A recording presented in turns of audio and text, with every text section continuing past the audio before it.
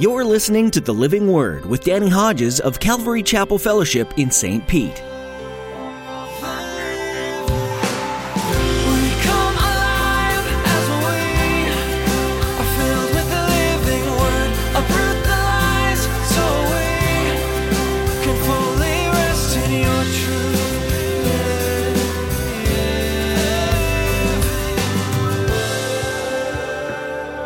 If your joy is not full as a Christian, probably at least part of your problem is that you're not rightly related to the body of Christ. You're not in fellowship, okay?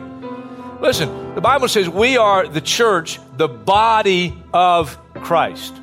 And if all you do is attend church, you'll never experience the fullness of joy that God has for every Christian. Sadly, many believers walk into the doors of their churches on Sunday and walk out a couple of hours later without ever really connecting with their fellow believers. While it's good that they come at all, they're missing out on the most critical element of being part of the church. As Pastor Danny explains in today's message, God designed this body to be in fellowship with each other. This doesn't mean simply standing side by side through a worship service, but interacting with honesty, vulnerability, and accountability. Now here's Pastor Danny in the book of 1 John chapter 1 with today's edition of The Living Word. This little epistle, of course, written by the Apostle John, they say about AD 100. He had been exiled to Patmos, and there he received what we know as the book of the Revelation, which if Jesus tarries, and I'm still around, we're going to be going through again in the next few months as we finish 1st, 2nd, 3rd John, and Jude. They say that he then moved from Patmos and was freed from that and moved to Ephesus, and they say that he could have written 1 John from Ephesus. Doesn't really matter where he wrote it from. When he wrote it is more interesting to me because he's an older saint now. And you'll find, well, not just in this writing, but in I think all of his writings, he addresses his hearers as dear children.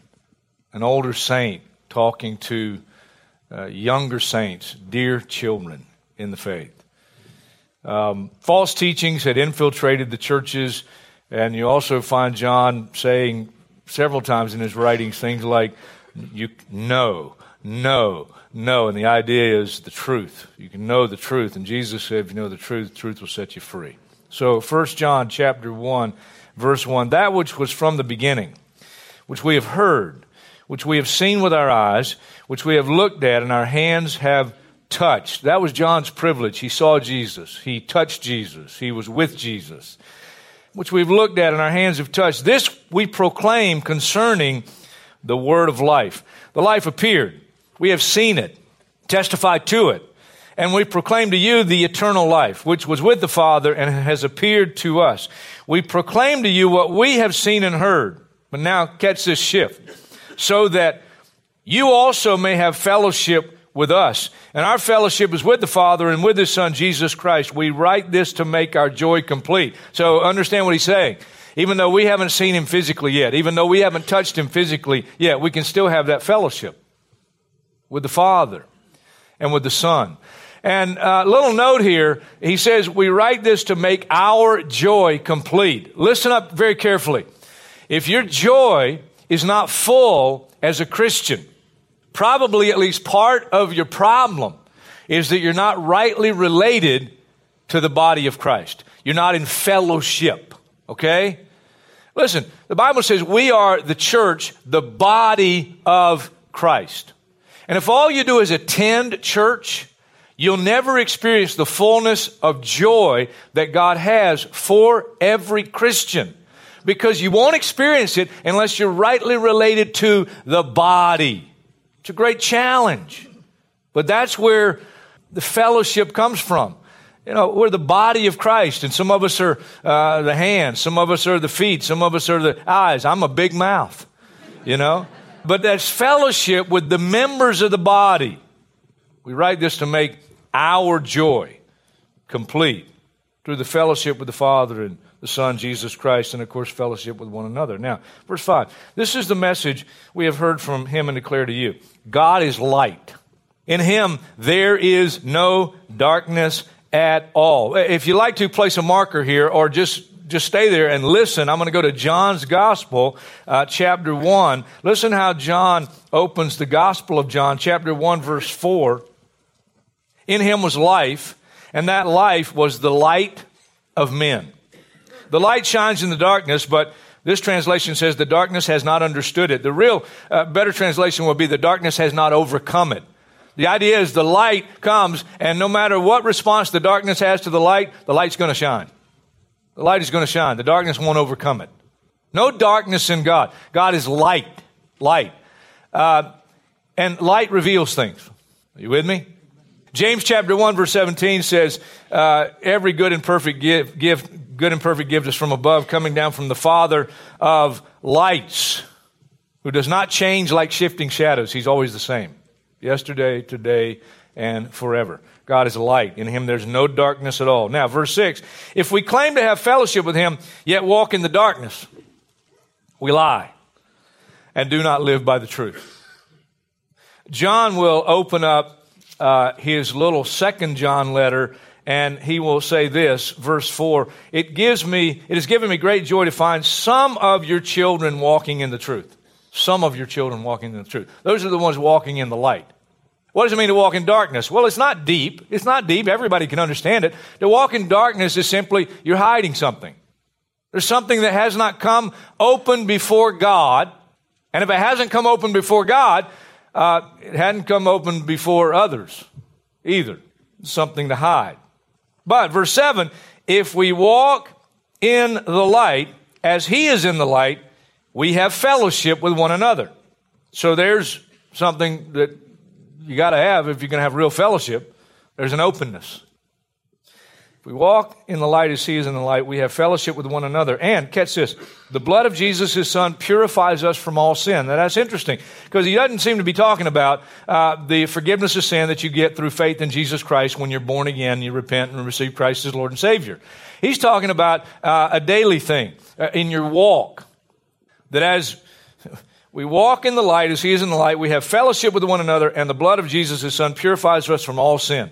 In other words, sin can't get a hold of us because we got nothing to hide. Are you with me? You understanding this? Verse 8, if we claim to be without sin, we deceive ourselves, and the truth is not in us. Now, I think that has a double meaning. For someone to say, well, I'm not a sinner, well, that's crazy. God says, for all have sinned and fall short of the glory of God. So that's one meaning. But the second is, again, in the context, you're hiding something, and when confronted with it, you just keep denying it. If we claim to be without sin, we deceive ourselves, and the truth is not in us. Verse 9, if we confess our sins, he's faithful and just and will forgive us our sins and purify us from all unrighteousness. And again, in the context, he's talking about someone that really knows the Lord, but has something hidden, something that needs to be cleansed, something that needs to be dealt with. And God's saying, if we'll just confess, he wants to purify us in a fresh way so that we can once again walk in the light. We got nothing to hide before God and before one another.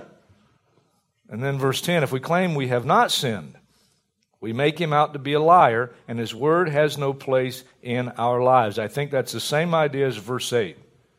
I mean, if we're going to deny it, if we're not going to own up to it, the word has no effect on us. I mean, we hear the word, and we don't let the word do the cutting, and the conviction. There's no place for the word in our lives. It's not doing us any good. To read the word or hear the word, it just doesn't do any good. We walk away the same. No different. And then two more verses, beginning in chapter 2. My dear children, here he goes. Here's this experienced, aged, mature saint. My dear children, I write this to you so that you will not sin. Now, what does that mean? Well, the writing is inspired by the Holy Spirit. This is the Word of God. I write this to you so that you will not sin. How many understand that for me not to sin and for you not to sin, the Word of God has got to be a vital part of my life on a daily basis? Sanctify them by the truth, John 17:17. Jesus prayed that. Your Word is truth.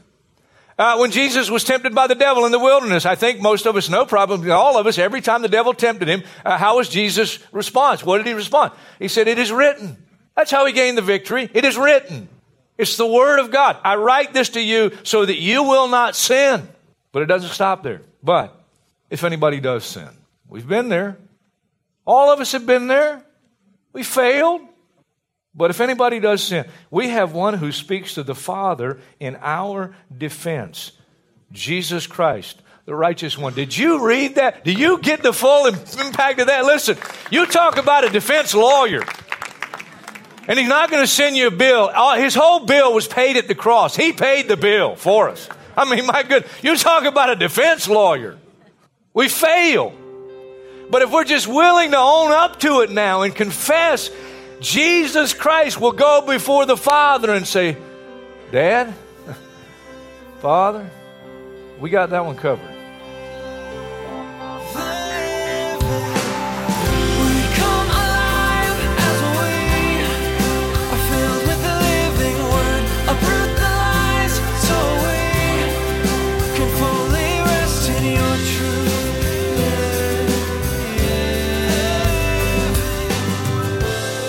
Thanks for joining us today to study the book of 1 John. There's so much to learn, so we hope that you'll keep coming back to study with Pastor Danny Hodges. You can find more of the messages from this series right now at our website, ccfstpete.church. Just click on Sermons. You'll be directed to our YouTube page, where you can watch a number of teachings from Calvary Chapel Fellowship and subscribe to our channel. Come connect with us on social media as well. You'll find the Living Word on Facebook, Instagram, and Twitter, and be able to jump into the conversations there.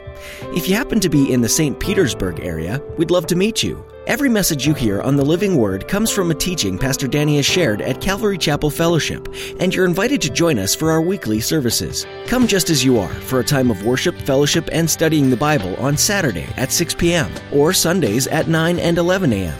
We're excited to welcome you into our family of faith. You'll find directions and more information at our website. Again, that's ccfstpete.church. We also live stream our services, so if you can't make it in person, join us online.